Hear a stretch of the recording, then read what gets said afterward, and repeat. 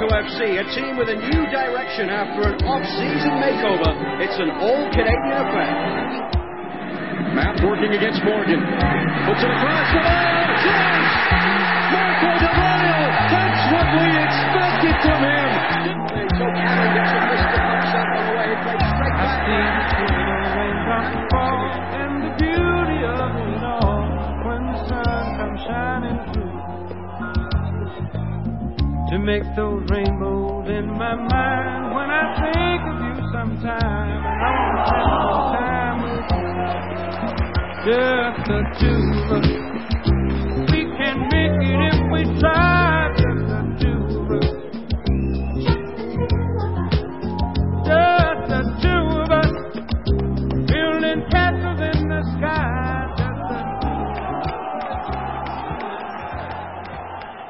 And welcome to the Two Solitudes podcast. I am exhausted, Dwayne Rollins. Labor Day, yeah, I did lots of labor yesterday, following the English transfer window in a way that I never really wanted to follow it. But at any rate, Jermaine Defoe remains. It's a bloody big something. When he leaves, it's going to be sad. We can't do the bloody big puns anymore. Yeah, bloody big mess, bloody big distraction. Bloody big something, anyway. Bloody big, yeah. We've got, we talked about it in our special podcast yesterday, and if you haven't downloaded that there, it should be available now on Stitcher Radio and iTunes, of course. We've got Rudi Schuller to give a secondary opinion on this as well today, so we're going to just, Kevin, we'll just jump in. We'll bring Rudi on right now, and we'll be right back after this quick break, and then Kevin and I will discuss it a bit more.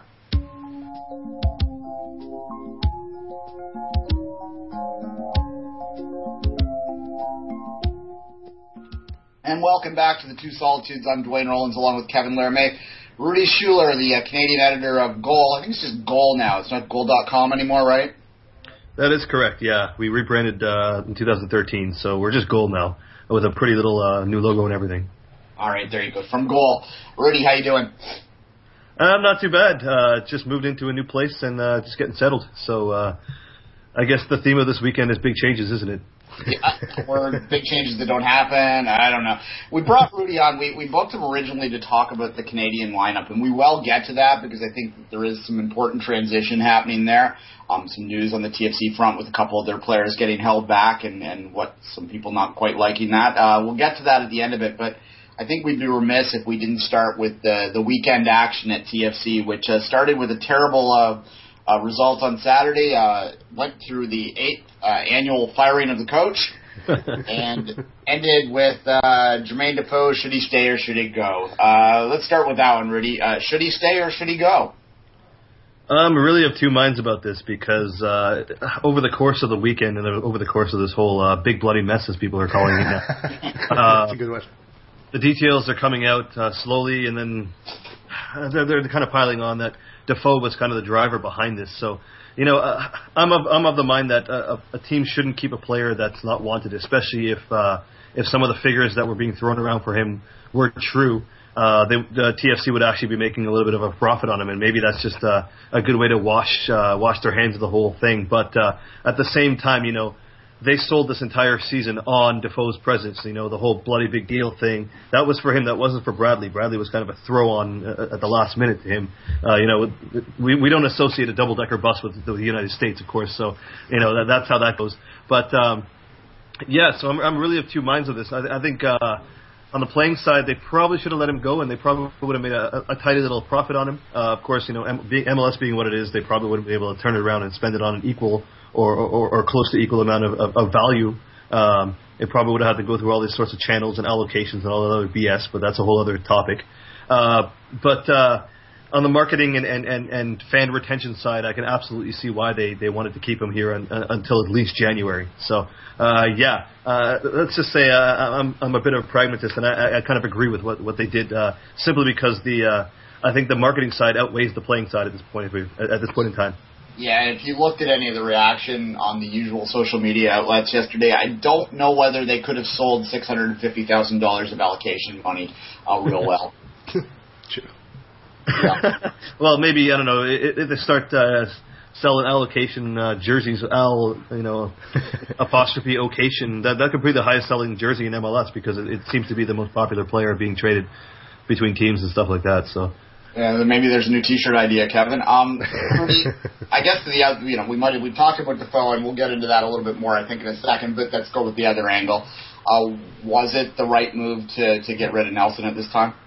Oh yeah, absolutely. A few months back, I remember doing another one of these podcasts and saying that the players, they love Nelson and they'd go through a brick wall for him. I spoke to quite a few of the players at that time. I think at the beginning of the summer stretch, that was my feeling at the time. But as the summer went on, it was very obvious that he was losing that locker room, and he was losing it very quickly.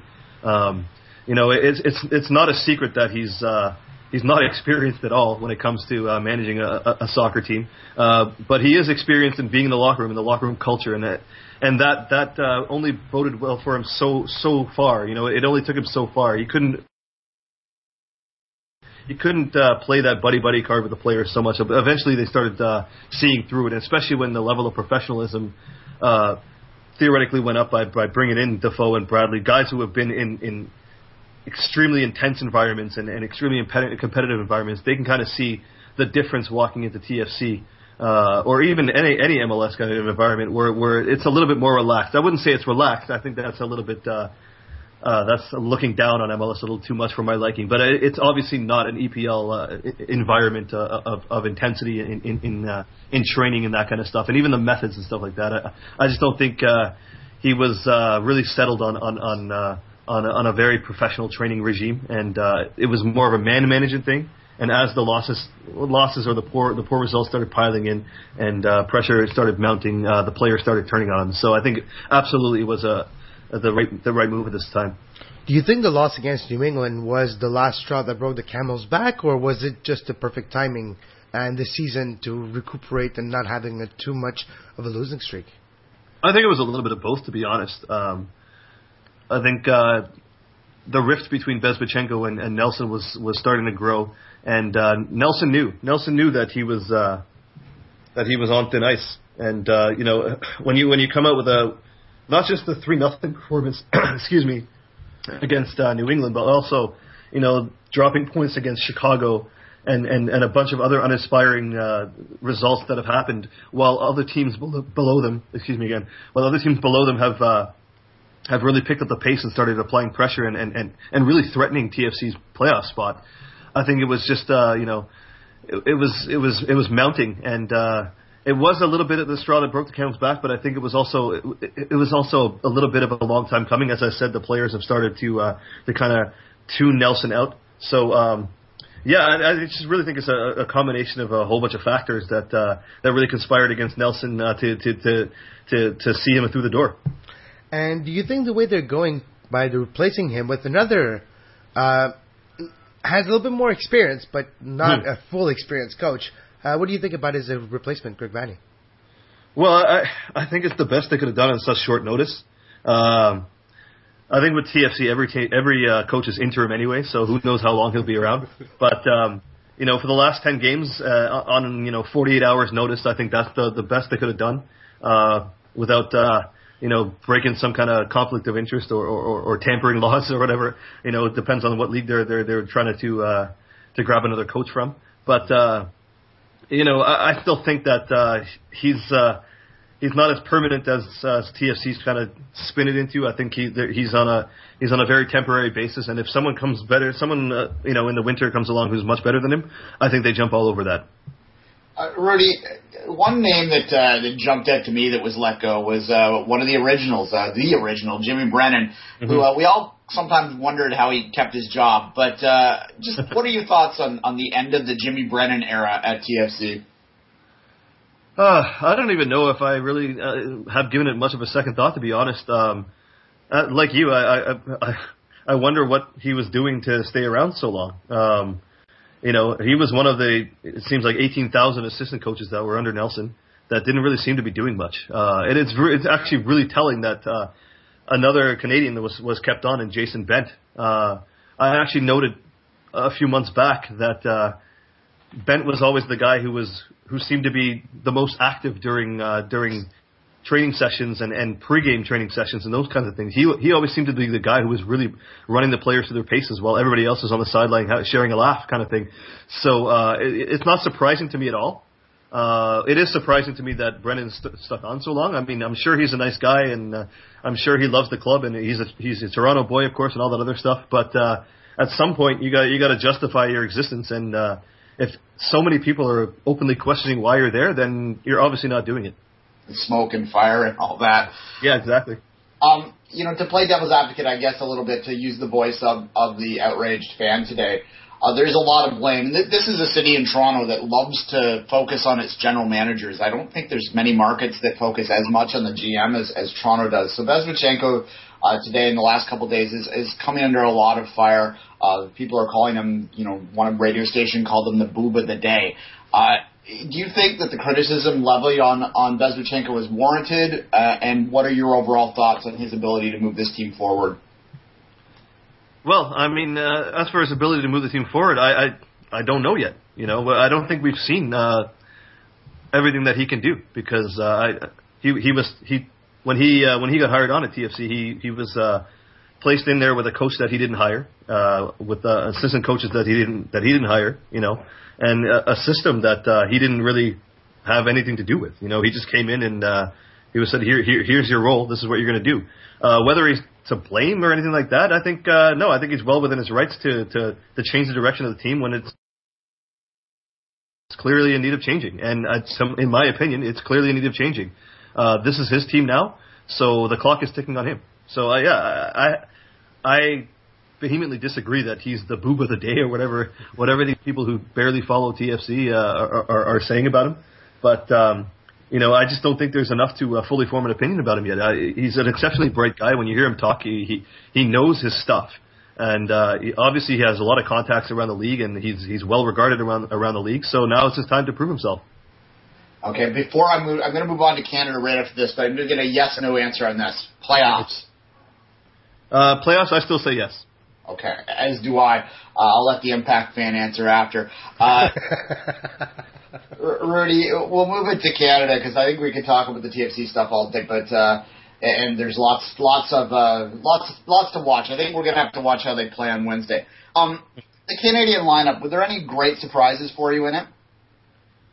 My only surprise is that there were so many veterans in it. There was a lot of players from that infamous 8-1 game that are back. Yeah. But I think that Benito Floro's hand was a little bit forced, given that a lot of the younger, more promising MLS players just aren't available. No, I was so surprised to see 4 Montreal Impact players make the team. What would you say is the most surprising return? Would you say that Bernier coming back, or maybe INF, Nakajima Ferran? Which one is the most surprising? Oh, that's an interesting question. Bernier, actually, I'd probably say Bernier. I think Floro is kind of throwing a lot of these older guys a bone, and this will probably be the last time you see them. Maybe, if not the last time, one of the last times. I think Di Rosario, Bernier, those kind of guys, this is kind of their last kick at the can for them, just a nice farewell, especially with Bernier sitting on 49 caps. What a great way to go out by getting your 50th cap and capping off a great national team career for a not so great national team. So like I said, I'm equally surprised by a lot of these guys coming back, but knowing what Floro, the hoops that he had to jump through just to get a team together, I'm not so surprised at the same time. And what would you say is the objective of the game against Jamaica? If you listen to Floro, it's to win. I think from here on out, he just wants to learn how to win. He's had a lot of time to experiment. He's had a lot of time to go through the player pool and see what's there and see what's not there. And now I think he knows that within a year, World Cup qualifying is going to start. So now it's to instill that winning mentality and start picking up FIFA ranking points against CONCACAF clubs, so that when the World Cup qualifying pools are all set, that Canada's in its best position to advance and best position to succeed. So yeah, I think as of right now and going forward, it's learning how to win and learning how to play to win. So hopefully we'll see that starting on September 9th. To that end, Rudi, and I mean, you talked about Bernier. A guy like Dero who hasn't played a lot, and despite his words that he wants to keep going, it does seem like the writing might be on the walling. I mean, maybe Greg Vanney will use him more. We'll have to see. Do you like this sort of quasi-testimonial sort of idea? I would have liked it maybe a little earlier into Floro's tenure. I think he's been around for a year now, so it seems to be a little late to be giving these older guys a little bit of a testimonial / one last kind of hurrah kind of thing while you're still trying to figure out what your best team is. Because the fact of the matter is Canada doesn't play that many games, so you're kind of wasting a little bit of an opportunity to look at some other guys and see them in game situations against a good CONCACAF nation that they probably had to come up against in qualifying. You're wasting those spots on guys who have been there and done that and haven't proven successful. It sounds almost harsh for me to say it, but there's no secret that Canada hasn't been very good at all in soccer over the past generations. So this is the generation that had its chance, and I think it's time to start looking forward. And I think this just is looking back a little too much for my liking at this point in Floro's regime. I called them the selfish generation, which maybe was a bit harsh, but I think fair on some of the results. But let's move to real quickly as the last question. We just saw the U20s wrap up. Canada made the quarterfinals. They, by all accounts, showed pretty well. Did your opinion of Canada's chances in 2015 change over the last month watching the young women play? Not really. There were some standout individual performances that I think a couple of those ladies can jump up in the senior team next year and do a job for John Herdman. But we all know that. Anybody who's paid attention to the Canadian women's team knows that they're an outside shot, a long shot to do anything in the World Cup next year. I think getting to the semifinals is probably the best they can even dream of. But anything. Quarterfinals and up is a great accomplishment in my view. But just seeing the way the style that they played and the results that they got, it's pretty much in line with what I thought would happen in the U20s, and I'm actually quite pleased with the tactics and the style of play that they're trying to instill. I just think that there's not enough talent and there's not enough resources in this country to get any better at this point in time. All right, that's the true bloody big deal, Rudi Schuller from Goal. Thanks, Rudi, for joining us today. No problem. Anytime, guys. Thank you, Rudi. Thanks for listening to the Two Solitudes Soccer Podcast with Kevin Laramee and Dwayne Rollins. You can reach the guys on Twitter at 24th Minute and at Kevin Laramee, or both of them at Two Solitudes Pod. Reach the guys on email, twosolitudespodcast@gmail.com. But especially subscribed on Stitcher Radio. Now back to the show. Thanks again, Rudi, for joining us. Good stuff there, as always. Where do you want to start, Kevin? I guess we have two topics here. We will talk about the Canadian lineup a bit. Maybe we'll do, I'm thinking out loud here, maybe when we get closer we might do a special preview on that one and bring a couple other voices in so we give it what it truly deserves, because this news in Toronto is kind of overwhelming everything right now. Absolutely. You're right. We'll plan that and watch our Twitter feed for details, maybe Thursday. However, let's stick with TFC news then. A day has sunk in, and I guess the first place to start is the Defoe stuff. And Rudi mentioned it there. The longer this went in, the more it became the more indications were out there that Defoe was the one pushing this. The TFC is not looking to sell him, but he's saying, sell me. So what are they supposed to do at that point? No, exactly. And it was one of the third hypothesis we talked about on Sunday was that maybe Defoe wanted to go because he was butting head with Nelson, and you have a choice. You either go with the player or you go with the coach. And obviously they decided to be with the player, and they fired the coach. It was one of the hypotheses we talked about. And it was, for me, I thought it was the least likely. And when everything got unfolded yesterday, it seems like that was the right one. Yeah, well, certainly there was some indication that perhaps they spoke to Defoe. Defoe and Bradley were both indicating that they, and I'm going to talk about Michael Bradley in the final segment, don't you worry, folks, because I have some things to say about Michael Bradley in the final segment. However, it seemed that they basically had tuned Nelson out, like Rudi said. So, and to me, I agree with Rudi. I don't know what else they could have done other than what they did yesterday. They likely had an internal line of some financial amount working with MLS that they had in mind that they would have taken for him. If you were reading most of the British reports, and take them like a mountain of salt, right? Like there is a lot of hyperbole in British transfer reporting because their media ethics are a little looser, as we all know. Anyone who's been alive in this generation knows it's about creating clicks, it's clickbait, it's selling newspapers, it's about dramatic headlines. So when you saw a lot of that stuff out there, you have to take it with a grain of salt. But then again, it's been confirmed on this end that there were 3 teams interested. I think those were Arsenal on the loan, QPR, which is the team that was seemed most likely willing to buy outright, and Leicester City, which is also involved as well. So, I think that what I was reading between the lines yesterday, there was a lot of interest of taking him on a loan, and TFC was uninterested in that. Yeah. They needed a big paycheck from it, and you got to give them some credit for that. That they have this PR disaster on their hands. And at that point in time, you could have a sulking guy that comes back, that his groin, quote-unquote, injury may not recover the rest of the year. You never know. Like, he could end up just pouting in England and taking his paycheck and not coming back using the guise of an injury for the rest of the year. This could happen. So in some ways, it might have been easier for TFC to rip the Band-Aid off, so to speak, and take the money. But they chose not to because they didn't feel they were going to get enough back. And I think they deserve some credit for that. Absolutely, and if they would have just loaned him out and comes back next year, he might have lost half his value, and then you would lose money, or Major League Soccer would have lost money on that transfer. So you're right, for at least once they stick to their guns, and financially, it makes sense, that decision. Yeah, and look, I mean, there's a lot of talk about that he's going to, 100% go in January, and I agree that there is a good chance that they may cut ties in January if the player truly just doesn't want to come back at all and they can't convince him. If that's the case, then to me, a lot of criticism. You can give some criticism for TFC for not doing due diligence. Tim Lewicki, saw something he liked and went at it without really figuring out whether that person equally liked them back. You know what I mean? Like, there's some criticism to give out there, but at the same time, a lot of criticism has to go to the player. That's not very professional.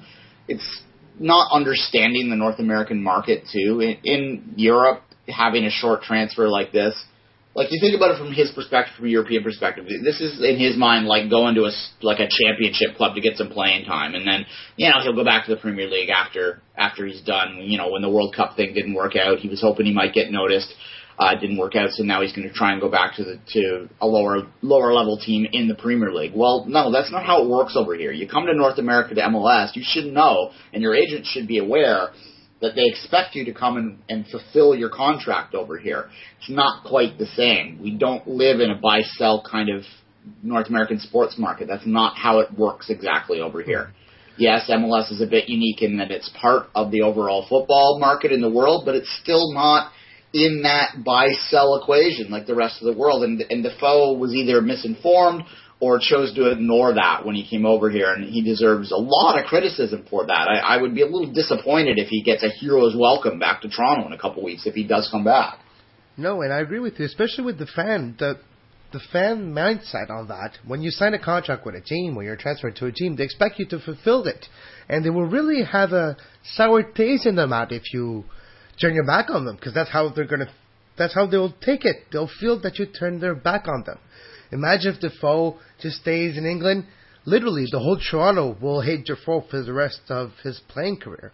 Well, a lot of them will, yes, but there is a subsection of Toronto fans that are inclined to give 100% of the blame to TFC on all occasions, regardless of circumstance. Those people exist. There are still, although I am someone who has forgiven, quote unquote, if you can do that as a fan, Dwayne De Rosario, I still think he was to blame for how he went out. And there are a lot of people that out there, both for his little Scottish vacation that he took without informing the club, and for the check signing thing. But the thing is, a lot of TFC fans to this day think that D-Row did nothing wrong because TFC is just the worst thing that ever existed, and that even though they go and watch this team and cheer for it, they think everything it does is wrong. Is going to be a subsection of people within the TFC fan base that thinks that Defoe is doing nothing wrong, and clearly he's just being intelligent, and he's just seen this inside of this beast and said, I got to get out of here right away, without giving any blame or any thought whatsoever to the possibility that maybe he's the one being unprofessional, and this is my issue. Joel Plata is another guy. He left in the dead of night, and there are still fans here in Toronto that think that it was Earl Cochran's fault that a guy just took his agent's advice and got in a plane and went back to Ecuador without telling the club. Like, this is the kind of absurd blame that TFC fans sometimes place on management. Management here has made a lot of mistakes, there is no doubt, but that does not mean that they are 100% wrong 100% of the time. Covering soccer for the last couple of years, Dwayne, I'm always surprised by how the transfer market and all those shenanigans happen behind the scenes. It's almost always things out of movies, out of spy movies, and it always surprises me.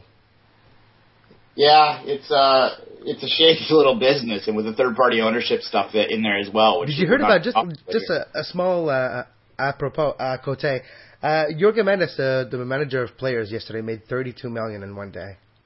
Oh, absolutely. Yeah, there's to Google tapping up. I mean, there's lots of dodgy stuff that has happened in the world of football forever. There were lots of rumors here in Toronto for a while, and that's at the risk of getting sued. That's all I'm going to say.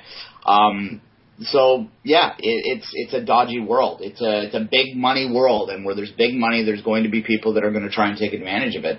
That's the whole agent world. They work on their commissions, and they don't get commissions if they're not being sold. So the agents have it in their best interest to constantly have players flipping teams. Loyalty does not pay off. Loyalty doesn't pay the bills in the world of football, right? So that's where we're at, and that's why teams that can sustain solid course for long periods of time are really rare, and they're generally, a handful of teams that are at the very top and world known that can do that, and the rest are just sort of battling around for it. MLS is kind of in a unique position for that because it's a different market, it's a different kind of philosophy in sports, and that's why MLS is so confusing to people outside of North America, because it doesn't always work the same way that the rest of the world does. Yeah, it's always sometimes confusing for people in North America, so can you imagine? Well, it's confusing to the people in the league sometimes. That's a different topic altogether. Taking this back to the field, this is my thought. If Jermaine Defoe has any brains in his head, he's going to come back and he's going to perform to his best of his abilities. Because if he just sits and pouts, then his stock is going to fall even further, and he's going to fall even further out of the attention and the mindset of everyone. I mean, it's one thing for Harry to say that he's going to go at him hard again in January right now, but a lot can happen in 4 months in football. So he needs to come back, and if he truly wants to get out of Toronto, truly wants to get out of MLS, he needs to come back and perform. And in some levels, from a purely sort of cynical, pragmatic level, that might be the best thing for TFC, for him to come back, be pissed that he's still here, understand that he needs to perform, and for him to score a boatload of goals so that he can get out to the highest bidder possible in January. That might get them in the playoffs. It might even get them a win in the playoffs, and that's, I think, what they need to do so that they can quietly cut ties in January. If you were in the shoes of Canadian Soccer Association, isn't it the worst timing for that type of stuff to happen? It overshadowed in the media and literally the landscape of the soccer world this weekend, the whole Canada versus Jamaica game.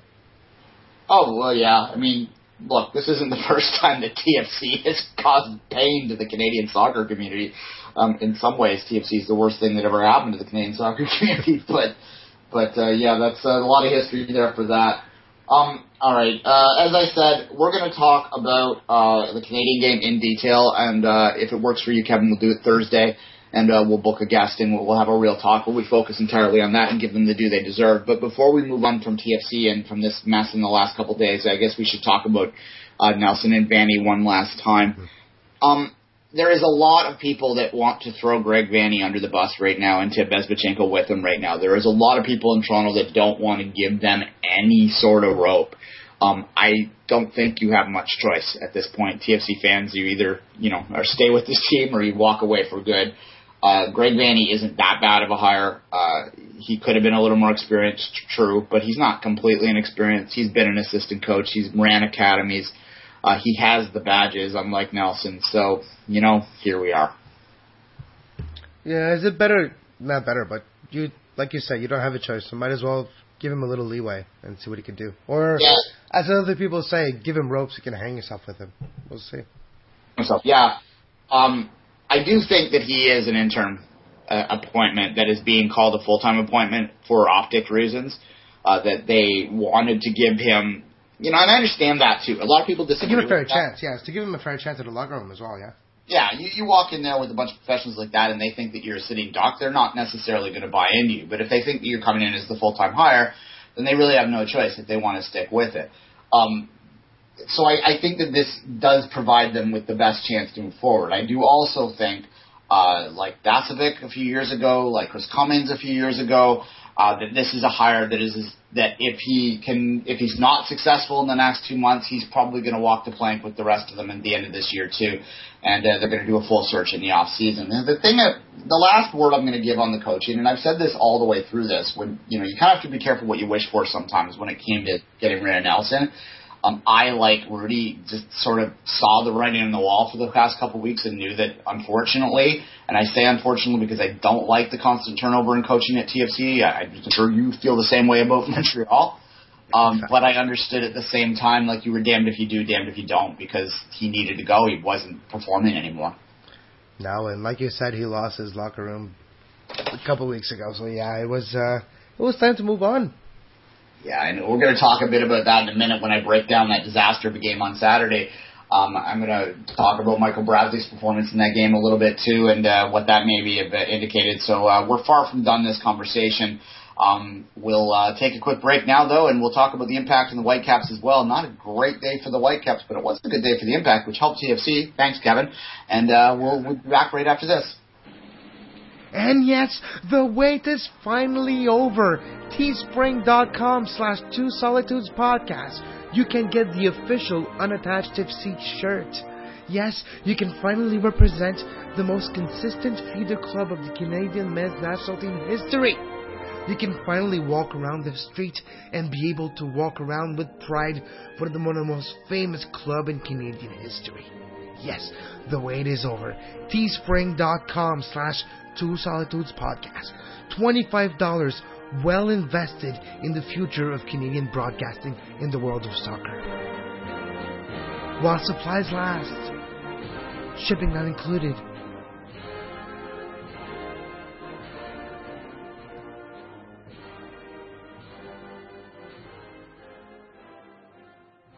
And welcome back to the Two Solitudes podcast. Before we get into more negative in Vancouver and Toronto's case, we'll talk a little bit of positive, and we'll start with that. We'll talk about the Impact after I do the most important piece of news of all. That is the Two Solitudes bump continues for FC Edmonton. 3-0 since our Colin Miller interview. Big win over the first place Minnesota team, the team that won the first half of the season. Puts Edmonton straight there into a playoff battle. And as I said earlier, I'd love to see a playoff game up in the frozen tundra of Edmonton. There's a good chance there, and that's good for them. So they won 2-1. Ottawa wasn't quite as lucky that they dropped a result 2-0 to Fort Lauderdale this weekend. So unfortunate there, but good result for the Eddies, and we'll continue to cheer them on and continue to point out that they're undefeated since they came on to the podcast. Mark Dos Santos, you know what to do. We're right there. Phone number's available. Perfect game. We guarantee it. Let's talk about the Impact. And first off, as a Toronto, as a TFC fan, we got to thank you after the disastrous weekend we had. You kept Columbus off our back, so thank you for helping the TFC playoff push. Unfortunate consequence to a beautiful game, and especially a beautiful performance by Mr. Nacho Piatti. Yeah, and in the first goal, if you haven't seen it, it's a beautiful little cutback, goal of the week type stuff there. Goal of the week tends to be shots from 60 yards. That seems to be the only way you can win a goal of the week unless you're Seattle or Portland. A la Robbie Keane. Yeah, but at any rate, it was a beautiful goal, and it would have my vote if I had a vote. Also of interest, there were five goals by former TFC players this weekend, so, there you go. Kevin, from your perspective, the Impact perspective there, what did that result take? Did it give you hope that signing is going to work out and turn this team around for 2015? Oh, yeah, big time. You see, now usually when we see DP arrive, we see a certain moment of brilliance, but he never takes over a game. in the first season, especially not in his third game. That's what he did on Saturday. Took over a game, took the ball, runs for 70 yards, makes a little juke move, got 3 defender on him, cuts back, makes a shot. The goaltender thought he was going near post. That's what everybody goes into in Major League Soccer. But no, he crossed it far post, couldn't do nothing. Did it twice in the whole game in the extra time as well. So 2-0 Montreal, 2-0 Piatti. He took over, literally. And we haven't seen a midfielder play like this in Montreal ever. And we haven't seen a lot of them in Major League Soccer as a whole. Yeah, and certainly he does seem like a skilled player. The only question we have is, his commitment long term. Has that come up at all since, or is that completely forgotten right now? It's been swept under the rug. Haven't heard about it for the last week and a half. And I think it's good that way. The guy talks on the pitch. Since he had 3 assists, 2 goals in 3 games. It's just best debut you can think of for a DP that I can remember in mid-season DP. Usually when January transfer, it's a little different reason. You get the whole training camp. But for mid-season transfer in Major League Soccer, best impression I've seen. And it looked like the crowd was a little bit better the other day as well. Is that a fair assessment? Mm-hmm. But there's a lot of reason to explain crowds that are dwindling in the dog days of July and August in Montreal. It's the type of city where a lot of people go to college and to the cottage and stuff like that. The routine is setting back in, and I expect to see good crowds here on out, especially if we continue to have a Piatti show. But I expect a decent crowd for the rest of the season. It's not much of a playoff chase. I think that's too far gone if they'd have to pretty much win out the season. But even winning out the season doesn't guarantee a playoff spot, I think. Yeah, I think that they have to understand that at this point. I think most fans would. CCL, any more excitement about that now that you've seen this action? Do you have confidence that New York will be beatable? That's all that's what we need to do. We need to beat New York in the home and away series because they're going to beat the other city fast for sure. They're going to beat the Guatemalan team easily. So we need to either goal differential or just beat them twice, but it all depends if New York are the supporters shield race or where they are in the standings. It's New York's group to lose because they have the better roster, in quote. It's depending what they want to do with it. Exactly, and you do have one other sort of thing you can chase. You play Toronto on the 18th of October, which could very well be a game that either puts TFC into the playoffs or not. So even a year removed, we might do the same thing you did to us. Yeah, even though you helped the TFC cause yesterday, or Sunday I should say, then maybe you'll have a chance to hurt it on the 18th. And I'm sure that there's going to be a big crowd from what I've heard coming down from Montreal for that game. So we'll see how that one works out. About 1,500, 2,000 I would expect. Yeah, in BMO too, so it'll be interesting to see what that stadium looks like. They've held back, I think they're going to put you in the north end. They've held back what they normally held the group sales for. Thank you for the Impact doing the same thing for Toronto FC a couple years ago. So, a little bit of cooperation. That's the funny thing.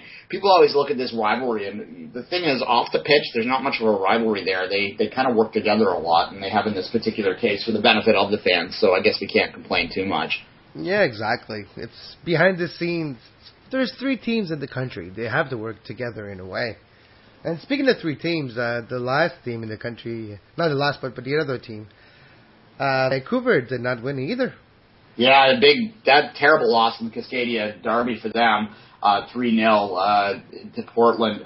Portland now pushes themselves, I believe, let me just quickly check as I talk, and I believe that did push them above the Whitecaps, or at least equal with the Whitecaps in the standings. The Whitecaps are a team that tends not to not lose. That was their 6th loss of the year, which makes them like the second best in terms of that category in the league. However, they don't win enough either, and that's always been the thing. And the question I would have on a week that we saw an inexperienced manager in Ryan Nelson let go, whether or not there's any questions about Carl Robinson at this point and his inability to sort of have this team play aggressive enough on the road, have this team sort of break down and get that killer instinct at the end, all of these sort of things. They're unfair in a lot of ways to ask these questions, but these are questions that are going to get asked. Carl Robinson came in with very little experience, and if he doesn't get the Whitecaps to the playoffs, The Whitecaps, like every other team in Canada, tends to be a little trigger-happy on the coach fire thing. I don't know. Do you think Carl Robinson would be in trouble? I think he might be. They need to make the playoffs. They really do. They need to, with the roster they have and the energy they bring to the pitch. I know they're still pretty young. They're a young team. But eventually, you need to put result. But in the standing, they're 6th, but they have a game in hand against Portland, which are 1 point ahead of them. So, but they're 131 points per game for Portland, 132 for the Whitecaps. So it's really, really tight. And they need to put a couple wins together to overpass them and maybe create a little gap there in 5th position. Absolutely. And they are 3 points up on Colorado, which is a team that is kind of slumping now. In the Voyageurs Cup race, they are tied. They're equal in points with TFC with 33. So long as TFC doesn't continue to implode down the stretch, they do have a weaker schedule. You would think that TFC would still be the moderate favorite to win the Voyageurs Cup spot. It's not the Voyageurs Cup, I'm misspeaking. To win the Canadian CCL spot, which will be awarded to the highest winning finisher in MLS this year because of the change in schedule based on the 2015 Women's World Cup next year. But at any rate, that's where we stand there in the standings. The Whitecaps cannot buy a ticket for that tournament. With all their might they're trying to, they cannot even get it when it's just a regular season. I have this sneaky feeling that something bizarre will happen on the 18th of October and cause the Whitecaps to somehow miss the Voyageurs Cup, the CCL spot again. Oh, no. Late goal to draw or something like that. Peter will be, crying somewhere in the rain. It'll be... Anyway. Southsiders will be bringing banners, Je me souviens, I remember. Yeah. Lots of inside stuff here for the Americans like to make fun of. They call it their tickle fight sometimes. Some of them do for the Voyageurs Cup for the CCL spot. But I think if you look at the into the history and sort of the drama that's happened in the Canadian Championship, compare it to the U.S. Open Cup, we got it going on up here. So at any rate, that's just my last thing. U.S. Open Cup final coming up next week, next month, Seattle and Philadelphia. That'll be interesting. But Seattle's going to back to their winning tradition of the Lamar Hunt U.S. Open Cup. Which 4 years ago, not the last 2 years, but before that, won 4 in a row. So. Yeah, and they will have won one more game to win it. Then you need to win the Voyageurs Cup. So let's be honest about how hard it is to win the U.S. Open Cup. However, that's me getting a little bit offside on that one.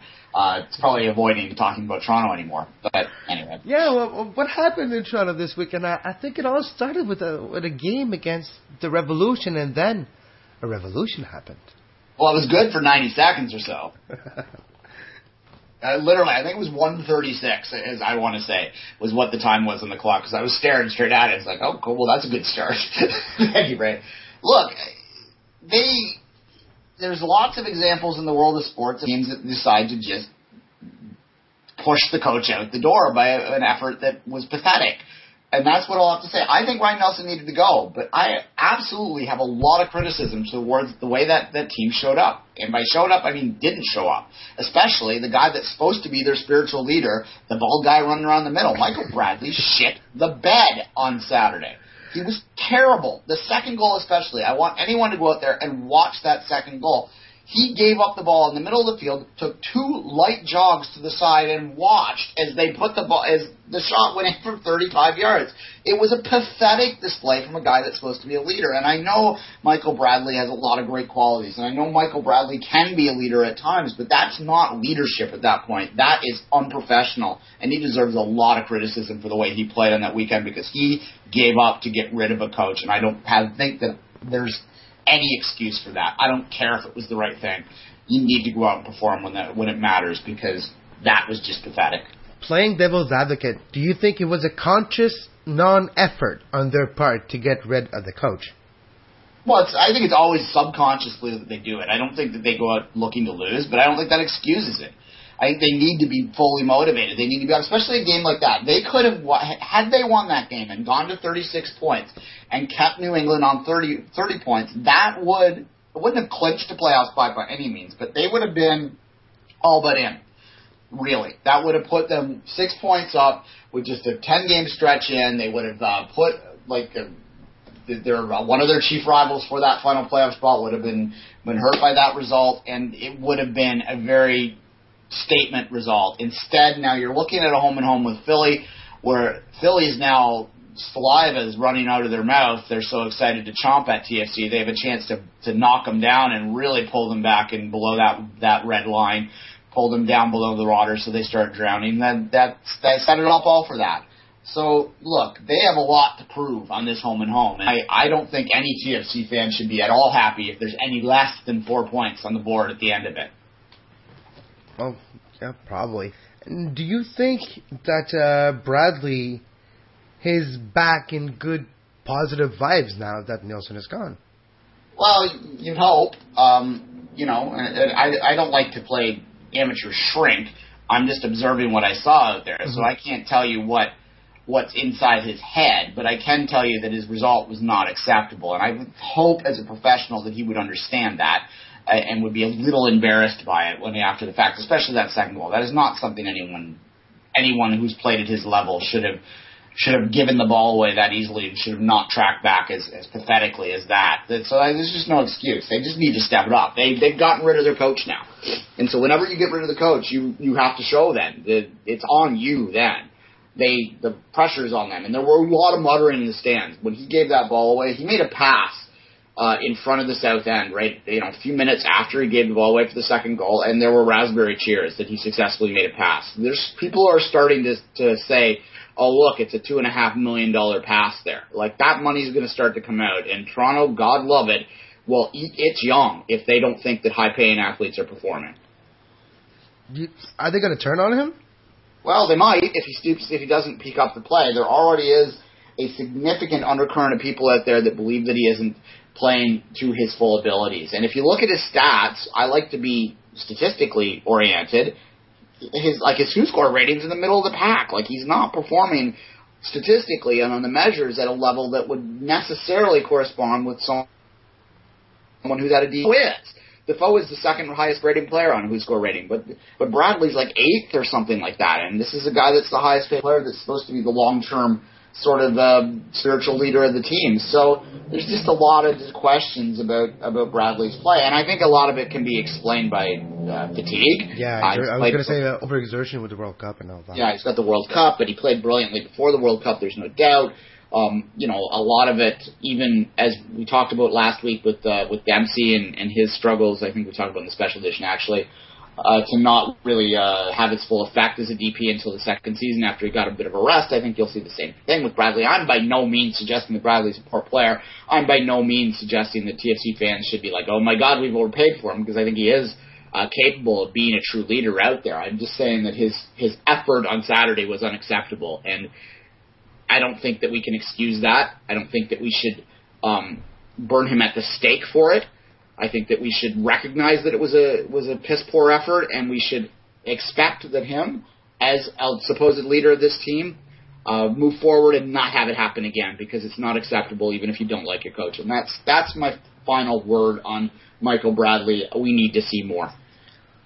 And outside of that, what does Toronto need to stop the losing streak right now? They need goals. They didn't score any goals on the weekend. They need to tighten up defensively, and I think that's actually the biggest thing. And when I say tighten up defensively, I'm not talking about the back line. I'm talking about the midfield. I think there are a lot of gaps in that middle of the park which are putting undue pressure on that back line. I said this a few weeks ago when Hagelin and Henry were burnt for 3 goals in one of the prior games, that a lot of that had to do with Nelson not adjusting his tactics to recognize what was out there in the pitch. I would hope, and it's a short time to turn it on, but I would hope that they recognize that the defensive shortcomings are not just about your center halves, and they're also about the overall play of this team, and especially around this team's inability or unwillingness to hold the ball in important times of the game. I mean, it's one thing to have a lot of possession when you're down 2 goals, but when you start a game at home and you're letting a team dominate the first 20 minutes until they get up 2-0, that's going to, of course, cause a lot of pressure on your back line. So to me, that they just need to tighten up on all aspects of that, and they need to find a way to get forward so that they're getting their strikers the ball in positions where they are more likely to be successful. They have 2 months now. This is a very, very important 2-month stretch for TFC. I can't stress that enough. both from like the maintaining Defoe perspective. I mean, if they do go out and the style turns around and suddenly he's happy and winning, then maybe he sticks around for a couple more years or all 4 years. But it's more than that. If they lose Defoe in January and they fail to make the playoffs, I mean, it's going to be a ghost town in their BMO Field. There's no fifth chance with this team, you know? There will be the same diehards that will go out there. The team's not going to die. There's enough people that are diehards that it's going to stick around. But it will never, ever have the potential to be mainstream in this city again, at least not for years and years and years, and not until they actually win a championship somehow. So this is a vital 2 months, and it starts with the home and home with Philly. I agree. All right. That's a lot of ranting, a bloody big rant there. So we'll call it a day, Kevin. Thanks again to Rudi. We'll set up and we'll announce it on our Twitter feed when we're going to have the special edition for the Canadian national team game, which is next Tuesday in Toronto. And we'll have a 5 rings tomorrow as well. So until that time, Kevin, I'll let you say goodbye. Well, get your Unattached FC t-shirt right now, teespring.com/2 Solitudes podcast. And until then, have a great soccer.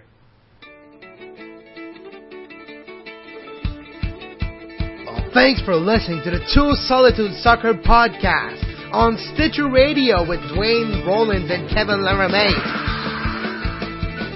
Subscribe to the show on Stitcher Radio.